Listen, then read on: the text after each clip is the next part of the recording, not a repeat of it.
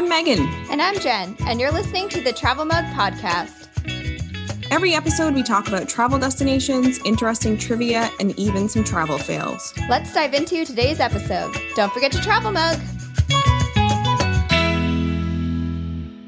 Hey, everyone, and welcome back to the Travel Mug Podcast. Jen and I are so excited to be joined this week by Harry Mitsidis.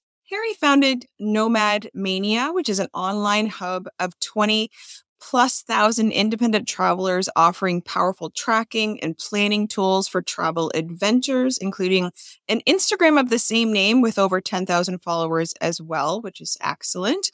He is ranked number one, I'd like to say, in terms of regions traveled on both Nomad Mania and its competitor site, MTP.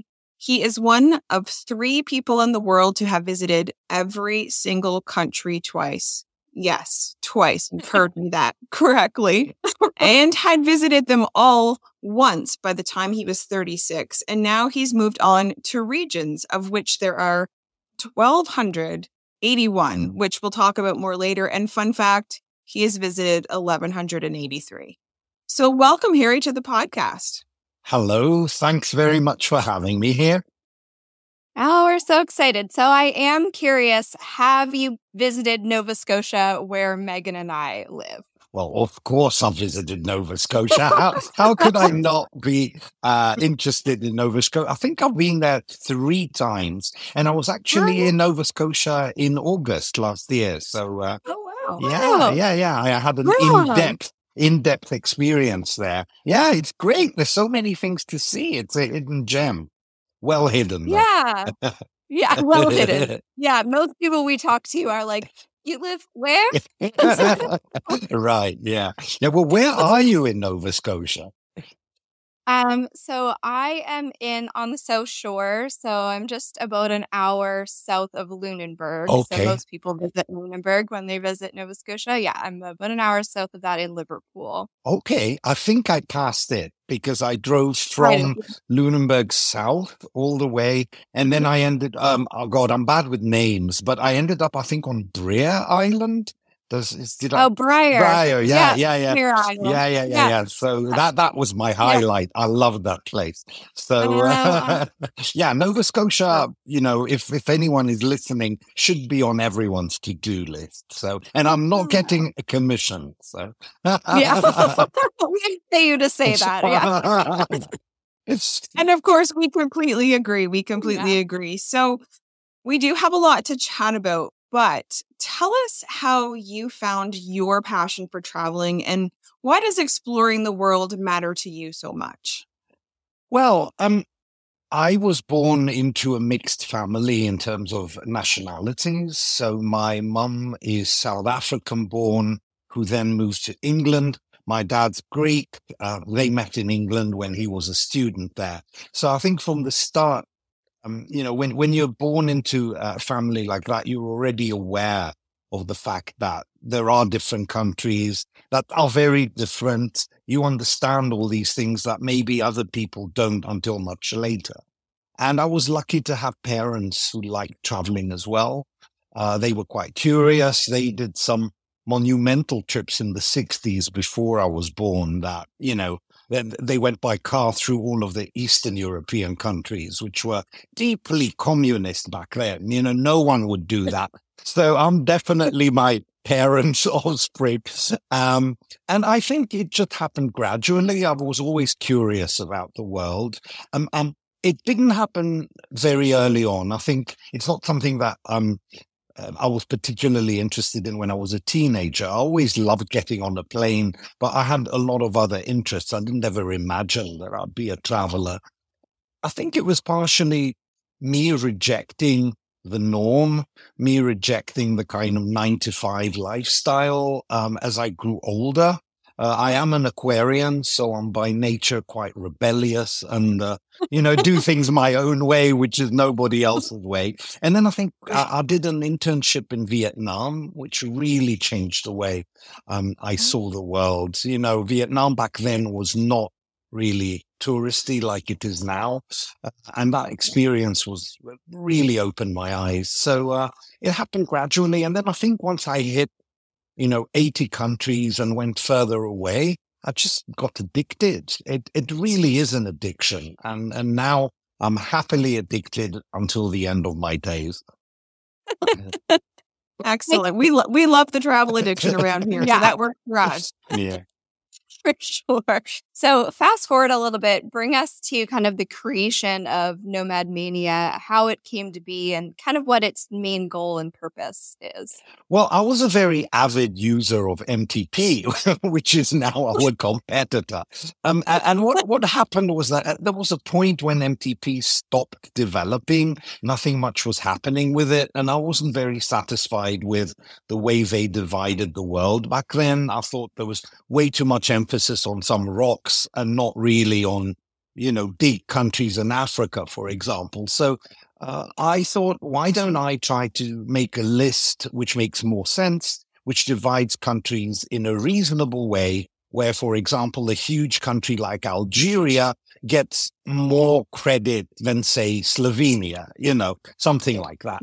And so that was the initial idea. And it was launched, and a few travelers got into it. But, when you launch something new, it does take a while to get traction. I think gradually, because our list was so good and because I was passionate about it, we expanded. And now I think we've changed focus a lot. So Nomad Mania is, of course, a website with lists.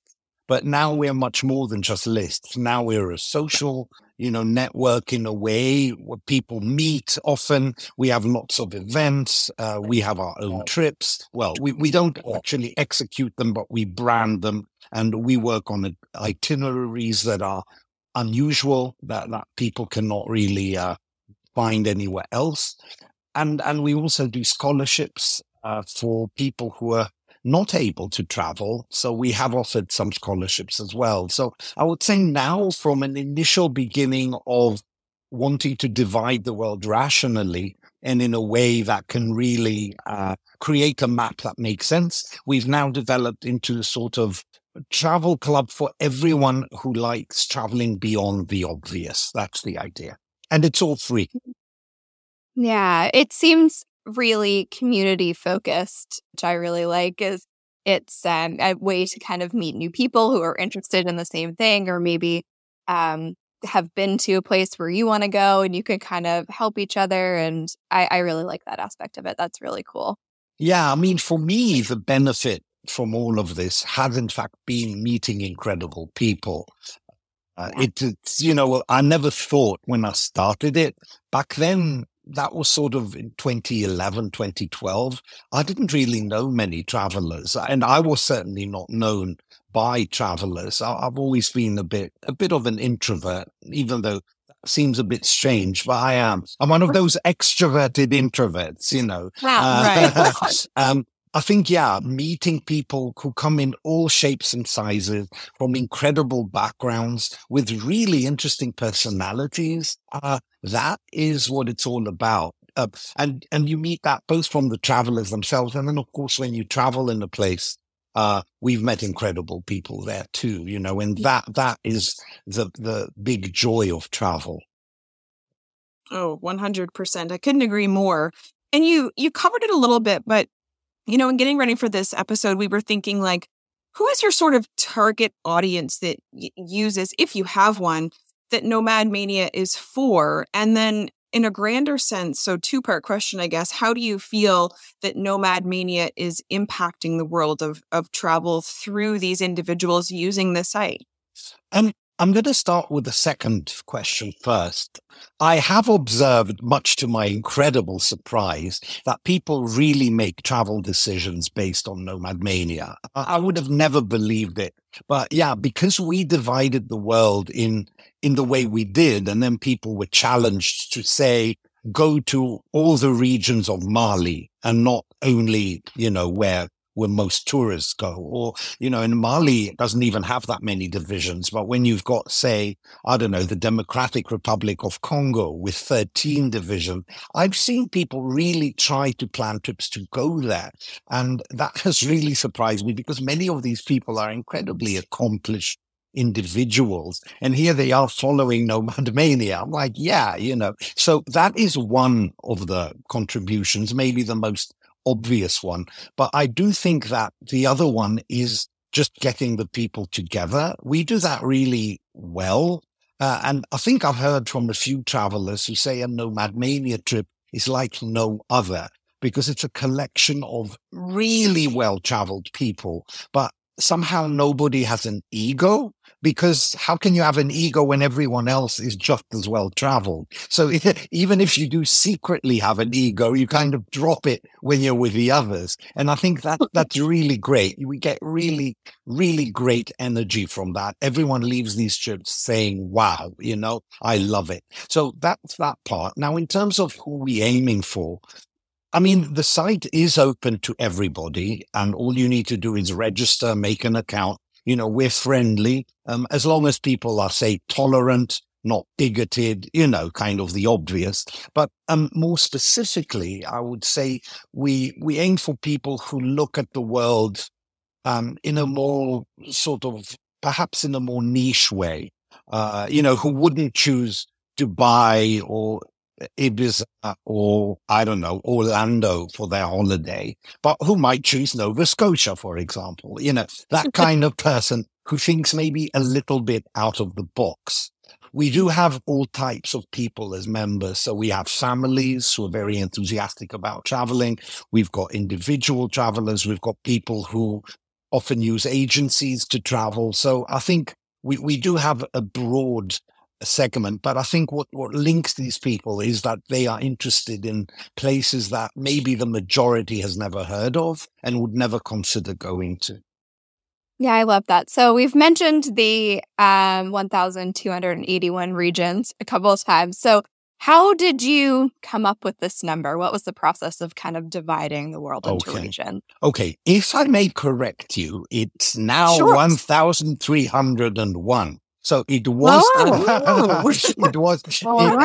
it was 1,281 until a few years ago. But initially when we launched it was 1,221. So, well, the logic was this. There's 193 countries in the UN. So, that is like a baseline. And of course, these countries come in, various sizes, various populations. You have big ones, small ones. So I think in my head, multiplying by 6 overall seemed good, and obviously, when I say multiply by 6, I mean, if you look at the world globally, we're trying to get a number that's 6 times the number of countries. And obviously then, countries like Canada or Russia or China or the US, the big ones will get very many divisions. Then, countries like Albania or, I don't know, Costa Rica will get much fewer. But ultimately, I thought about 1,200 is doable. It's not excessive in the sense of being totally like 5,000 where you totally lose count. It's still manageable. It still shows the diversity of the world adequately, because I think if people focus only on the countries, they're missing out on all these regional divisions and the complexity that countries have. So I think that was the ballpark number. And we've never really strayed much from it. We have increased a bit, but we're not planning on making it much bigger than that. No. That makes sense. And I totally agree, because, we have people that say, oh, I'm coming to Canada, or I've been to Canada, and, they think they're going to be close to us and they're going to Vancouver or they're going to Toronto. And we're like, we're not close to that at all. So yeah, and our culture, of course, here in Nova Scotia is completely different than Toronto or Alberta or Vancouver, and it's just you can't really judge one and the other the same. It's a totally different place, even though we're all within Canada. So I love the regions divided up like that. I think that's really cool, and I hadn't really thought about it that way before. Yeah. Changing hearts and minds right here today, Harry. I tell you. Yeah. Well, I'm sure I will be popular in Nova Scotia after this one. Yeah. I can guarantee it. Yeah. Now, do you think that And I'm sure because you mentioned, there are some really well-traveled people that take part in Nomad Mania. Do you think sort of travel challenges, like trying to visit every country or region, like we've mentioned, do you think it makes it into a competition or does it even matter? Is that sort of, are you sort of looking to expand the minds of others, therefore it is a challenge? Like, how do you feel about that aspect of it? Well, I think that ultimately lies with the individual. Yeah, I don't think that the concept itself makes it a competition.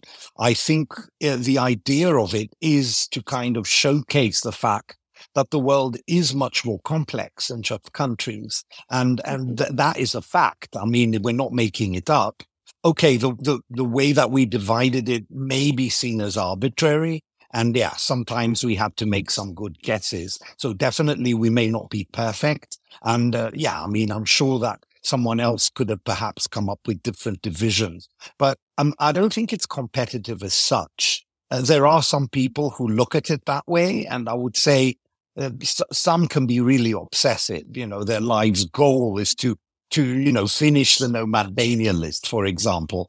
I personally really don't have any such aspirations. And now I know people may say, but you're ranked first anyway. But I'm not ranked first because I want to finish the list. I'm ranked first because I'm curious about the world and I just really want to see whatever I can.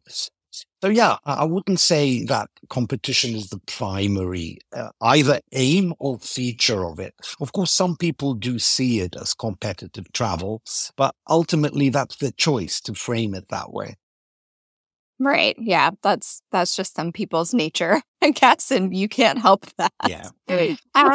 So obviously traveling all over the world does come with responsibility, and the platform that you have does have some influence. So what role do you feel like you play with your impact on those who follow you, on your work adventures around the world? Well, I personally, I mean, if you're talking to me as Harry, I'm kind of a bit out of it. Because I'm this introvert, right? So I myself, I'm not really much into social media. I make sure that I calibrate, if you want, my appearances so that I'm not out there too much. I also don't want the name of Nomad Mania to be associated with me all the time. I do feel some people think, it's all about Harry, but, we do have a team. And right now we've got, a very trusted partner who's kind of the boss and doing things there. So, I don't know if I, as an individual, really influence other people.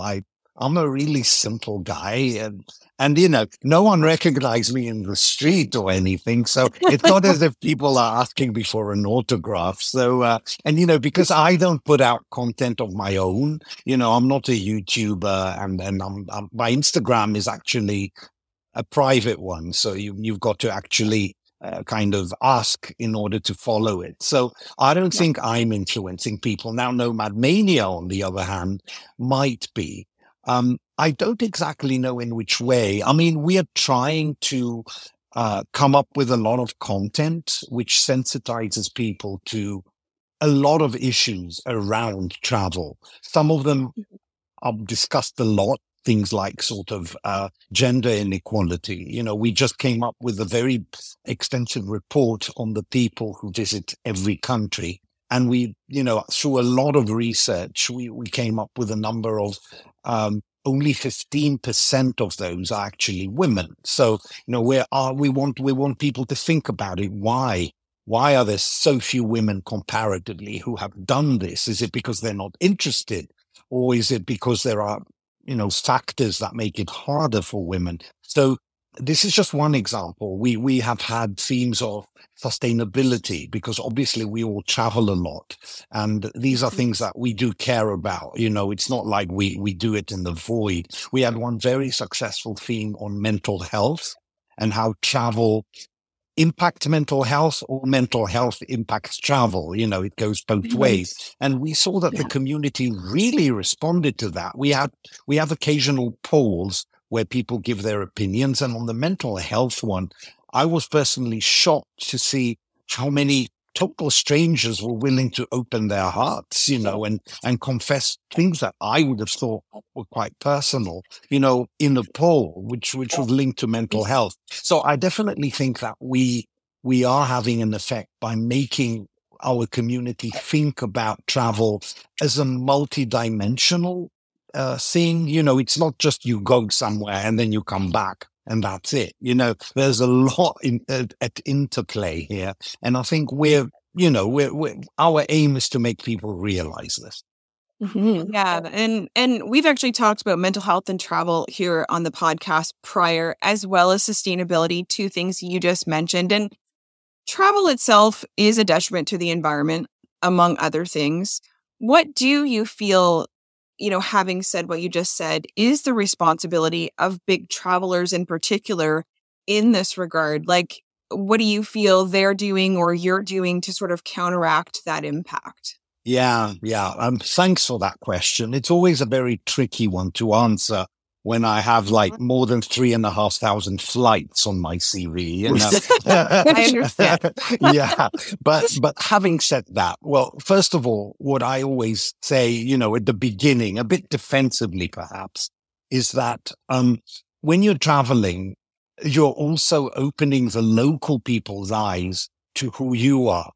If you're a good traveler in the sense of being kind, being tolerant, bringing good energy, then in a way you're a bit of an ambassador of the world. And this really matters when you're in places which are not really exposed to the world so much. Maybe this doesn't matter so much in Italy or France, which are popular. But if you're going to northern Benin and they haven't seen the foreigner for, months, then you actually may have a big role to play there. Like foreigners are not all bad. And, these things can influence the way local people see the world. So I think this is an important thing and an important plus, which can to a certain extent offset the negative in terms of environmental aspects. Now, having said that, we also promote very much this local community eco way of traveling, where you do benefit the locals, you try to choose local agents, and that way you're helping sustain some of these places. So this is one angle. Obviously, one of the things one can do is pool resources, travel together, try not to be wasteful as much as possible. Now, remember, I did start by saying this is an addiction. So, all addictions have some negative aspect. So this is it, Yeah. I that's totally fair. I mean, all of us as humans on the planet have a carbon footprint, and that just sort of is what it is. And personally, I've started donating to plant trees to offset the costs or the carbon footprint of my flights. And obviously, when you take many, many flights, it can get pretty expensive to donate to plant trees. But it's just, there are little ways. Megan and I just did an episode at the beginning of 2024, kind of how to be a better traveler. And like you said, it was supporting the local businesses, the local accommodations, the local restaurants all have a positive impact as well. So you kind of just have to balance the positive with the negative. Yeah, you really do. Yeah. So obviously, traveling can be really fun and carefree, but it can also be a little bit dangerous. You never know. So have you been in any dangerous situations? You've been to every country on earth. I'm sure they haven't all been carefree and amazing. No, but then again, I am a kind of cautious type. I also am quite instinctive, which means that when I arrive at a place, I kind of observe and try to figure out if it's dangerous or not. And I don't believe what I've heard or what I've read. I kind of reach my own conclusions, which presumably haven't been that bad because I'm still here and nothing that bad has happened to me. Yeah, I did successfully get into jail once, which every traveler of a certain caliber has to do. But that happened when I threw all caution to the wind. So I went against my own better judgment and crossed Yemen's border illegally without a visa because I had to do it, right? So, so, I did get what I deserved in a way, which it makes a good story. But when you are in jail in a strange country like Yemen, it's not fun, and I really don't recommend it. Mm-mm. But that is probably the worst that has happened to me. I have never been held at gunpoint. I've never really had to bribe anyone apart from really harmless little bribes, that I don't even consider bribes. I've never had a really nasty situation. So I don't know. I guess that's probably why I'm so breezy and so positive about the world. Maybe if I had bad situations, I'd see things differently. Yeah. I think that's phenomenal, having been to every country twice and that being your experience. So I love trusting your instincts. I think as female travelers too, we're told that all the time, especially to listen to our guts. And obviously that's what you do, maybe not the Yemen situation, but everything else, which I think is a really positive thing to put out into the world as well. Yeah, I I think, do if I may add, I think it's very wrong to read. I think a lot of the media are all about fear in a way. And if you let that affect you, and if, for example, I don't want to say mean things about our governments, but I think sometimes the governments are extremely cautious. I mean, I read the British Foreign Office write-up of Greece, which I think really is relatively safe, and I mean, reading that, I thought, oh my God, an average person will never go to Greece reading all these dangers that they're exposed to, So I think, if we're reasonably open-minded, we need to ignore a lot of that and just go with gut. And of course, yeah, you don't do crazy things. You do not walk alone at night in a busy African capital where you know that there's theft going on, because then you are going to be robbed. So, obvious things, and then if you are robbed, you can't complain about it because you knew what was going on. So I do think that a lot of the bad things that happen to people are because they are really not following common sense. Of course, yeah, I mean, you couldn't have. I've been lucky in that I've never really had an accident like a car crash or something, even though I've had many vehicles in countries where the driving is crazy. So in that sense, yeah, I have been lucky, and I admit it. Yeah, no. Well, good for you. Yeah. I mean, that's excellent. Something else remarkable I do want to mention is that you can speak 10 languages. Is that right? Well, butcher may be a better word, but I speak 5 relatively well, and I can communicate well enough in another 5 to get what I want, yeah. That's very good. So Yeah. what are they? And then do you have any advice for anyone who's looking to learn a new language? Oh, that's an interesting question. Well, as I said, I'm bilingual. So I grew up in Greece speaking English at home. So Greek and English are both native languages. I think now English is more of a mother tongue. There are times when I speak Greek, and I speak it so rarely now that I sometimes forget words. I speak really good Serbian, which kind of just happened. It's not a particularly useful language unless you are in Serbia, obviously. I speak Spanish relatively well, and think compared to most Canadians, I think my French is actually reasonable. I would probably agree. And then, well, the other 5 are languages that I have a bit of a skill in. So I can do some German. I used to be quite good at Dutch, but that's a bit rusty. Thanks to Spanish, I can do Portuguese, which is really useful in Brazil. I can read Italian and communicate on a basic level. And I've made a lot of an effort to learn Turkish, which is totally different to any other language. It's not of the European family at all. So it's really hard. And I can do basic things with Turkish. And then I can read a few others, because, for example, knowing Serbian, which is a Slavic language, I can read most of the Slavic languages and understand 60%. I know what it's about. So, that is always helpful. I can read Cyrillic, which means that in Russian, In Russia, I read, I know what's going on. I can read text. My spoken Russian is really bad, but yeah, this is all helpful when you travel. Now, how can people learn a language? Well, learning a language is a commitment. It's a bit like marriage, you can't take it lightly unless you just want to learn a few words. And a few words are sometimes enough.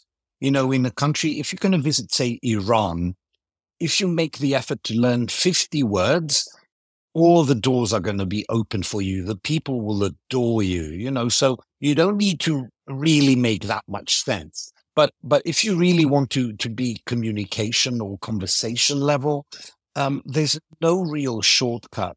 I would say you do need to devote a certain amount of time daily. It has to be daily, even if it's 20 minutes. But that momentum is what helps our brains. I guess that's how we're wired, to retain things and remember them. So you do need to be the kind of person who can sit and give the time for that. And often you need to be very patient because you're not going to see results in the short term. With Serbian, I was studying so hard. I was doing at least an hour a day for 2 years. And at the end of 2 years, I still couldn't understand very well. I could read, but when people spoke, I didn't know what they were saying. And then suddenly it was like the penny dropped. And, out of nowhere, I realized now I understand, there often is that moment, but you need to sort of wait until it comes. Mm-hmm. Yeah, it is a dedication practice. I did 6 years of schooling in French, and which is funny because Canadian French, Acadian French, which is the language that's spoken in Nova Scotia and New Brunswick, and then even Quebec French is completely different from France French. And of course, my very formal schooling is France French, proper French. And then you get out here in Quebec and I'm like, what are they saying? I speak this language. I don't. And then I went to France and I was like, oh my God, I know what they're saying. This is something. Yeah. I give up in Canada. I only speak English. It's not even French. It's franglais. Half the time it's French, it's English, it's everything together. So good luck to anyone who's expecting proper French in Canada, because it's not going to happen. Yeah, but as a foreigner, I really have to say that this is what makes Canada so special. And even in communities which are totally English, you always have these signs in French. And I always smile at that. I'm like, this is great, and of course, it's the most obvious thing that differentiates Canada from your neighbor down south. So this is something to really be proud of. Well done. Yeah. Well, thank you. Thank you. So along with all your travels, you have written 2 books. So talk to us a bit about those. And is this something you're looking to continue to pursue? Yes. So I've always been a good writer. This is one of the skills I believe I have, and people have always encouraged me to write more. I had never thought of writing a book about my travels, possibly because I never knew how to structure it. Where do you begin? How does it have a beginning, a middle, and an end? So I never attempted that. What happened was in 2017, our community was faced with a fraud that I was unfortunate enough to uncover by accident, or perhaps because I am a detective and I won't let things lie. So there was this individual who we eventually found out had basically swindled about $1 million off a number of different travelers, including myself. So when the story broke and when everything happened, I thought, well, this is a book waiting to be written. And I sat down and wrote the story of this person. So the title of the book is The Curious Case of William Bakeland. So obviously it's inspired by the title, but I used the name of this person, or rather the name that he used to approach us with, because Interesting. that was not his real name. So I wrote the whole story of that, how we met him, the trips we took with him, how he became part of our community. So the first part of the book is a bit of a travelogue to some incredibly offbeat places. Central African Republic, Timor-Leste, the northern Arctic Ocean, places where no one really goes. So there is the travelogue. And then the second part of the book becomes a detective story in a way, as to how this fraud was uncovered on the aftermath in the community. I think it's a good book. And what happened is that afterwards I was approached by HBO, and an episode was filmed in a series about young people who were involved in fraud. So this actually did become a filmed episode. My second book was just released. It's totally different. It's fiction. It's kind of an Agatha Christie style book with murders, but it is community based. So the characters are travelers. I asked people their permission, and I'm using real people, including myself. I get murdered. That was super fun to write my own murder. So real people with a lot of fiction, though. So I kind of mixed reality with fiction and created absurd characters. And the idea of the book was just to entertain. But again, it's a travelogue because the plot takes place in more than 20 different locations. And I think the reason I wrote it was probably my own well-being. I think, COVID and then the invasion of Ukraine have taken such a toll on my mental health that writing a silly book was extremely therapeutic, and it worked very well. I was able to really travel far away from reality as I was writing. And the idea was to also, give a tribute to the travelers of today, or at least some of them, through the book. So, if you're looking for something really silly, but kind of fun, then this is it. And the title of this is Welcome to the Hotel Nomadmania. Wow. Excellent. Well, we'll make sure we list both of those in our show notes as well, so that our listeners can find those. That's excellent. Thank you for sharing that. Yeah, you're welcome. So, do you have any travel goals or plans for 2024? How far in advance do you usually plan things out? A week. Yeah, I've reached the point where I literally plan my trips a week in advance, but that's my own trips. So again, as I said, Nomadmania organizes some trips, and obviously for those we need to work well in advance. And because I am joining some of these, the dates are known. We are heading to Syria for a week. We're also doing a 9-day trip in Algeria. And we're also going to the Åland Islands that I don't know if everyone knows them. They are between Sweden and Finland. They're part of Finland, but they're Swedish speaking. And they're kind of autonomous. So that's a sort of nice, easy, long weekend. So those trips are planned. Where I will go on my own is anybody's guess, really. I don't know. I don't really have aims anymore, other than to explore things I haven't done and to enjoy it. And also, I'm going to be 52 very soon. And I do feel that I'm no longer 25. So I'm kind of turning into a slower traveler. I don't feel like I need to rush anymore. I'm taking it slower, and I think there is a lot to be said for enjoying a slower rhythm when you travel. So I think it's going to be fewer destinations but longer stays. Mm-hmm. That's totally fair. And lastly, the impossible question: do you have any favorite destinations? Well, doesn't everybody? I guess, yeah. Well, and especially someone who loves lists, right? So I've got this huge Excel spreadsheet with about 15 criteria, which are weighed, and I've given, marks on every criteria to every country. And then, the kind of grand total comes out. Obviously, it's all incredibly subjective. Up there on the list are a number of countries, but again, this is all very, very personal and subjective and in no way scientific. So I really love Namibia. I think it's a total gem. I would urge everyone to visit Namibia. I can't think of a bad thing to say about it. So Namibia has, first of all, very, very interesting history. It was a German colony for a while, before being kind of annexed by South Africa afterwards.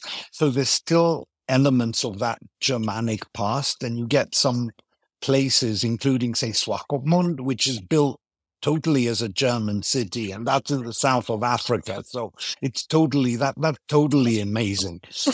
Then you've got incredible scenery, which is very varied. You've got among the best dunes in the world, sand dunes. Then you've got safari, like, you can see probably all the big five, and they're just roaming around. I mean, you have to try not to see an elephant or a lion.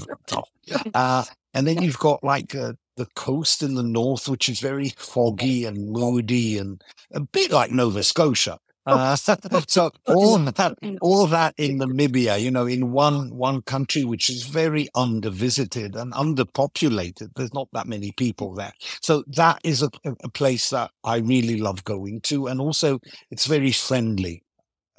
Some African countries are a bit difficult to go to, just to put it mildly, but Namibia is a real joy.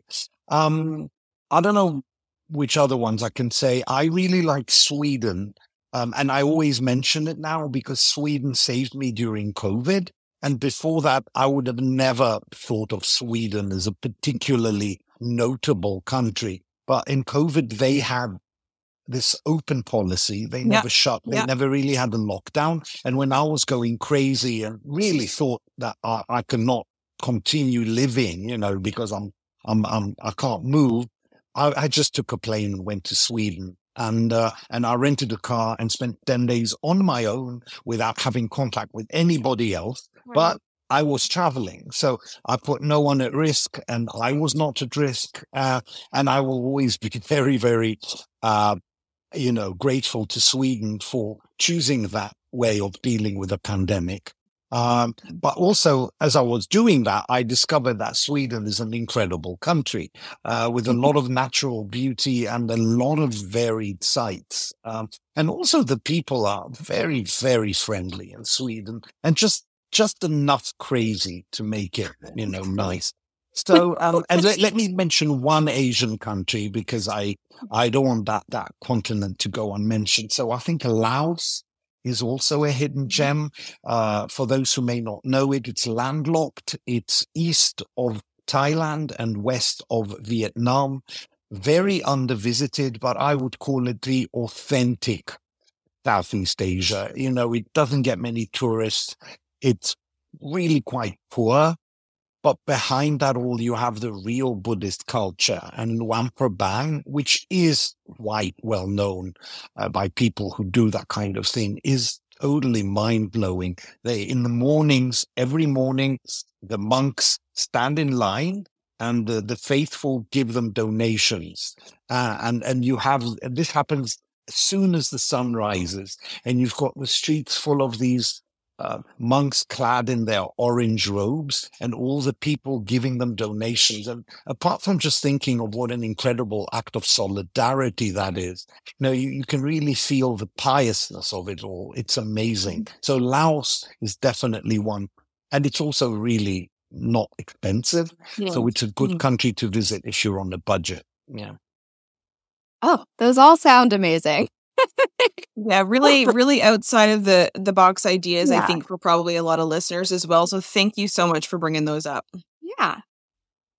Awesome. Well, thanks so much for joining us this week, Harry. This was such a great conversation. I'm really grateful that you came on, and thank you to everyone out there for listening to this episode. So you will find links to Nomad Mania and the books in our show notes and on our website, travelmugpodcast.com. You can follow us on Instagram and Facebook, where we'll hopefully be sharing some photos from Harry's travels, maybe some of his favorite places. And if you want to support what we do here, you can find us on Buy Me a Coffee. You can support us by leaving a review on Apple Podcasts or Spotify, or just by sharing the show with a travel-loving pal. We love that too. So thank you so much, everyone, for listening. Until next time, bye.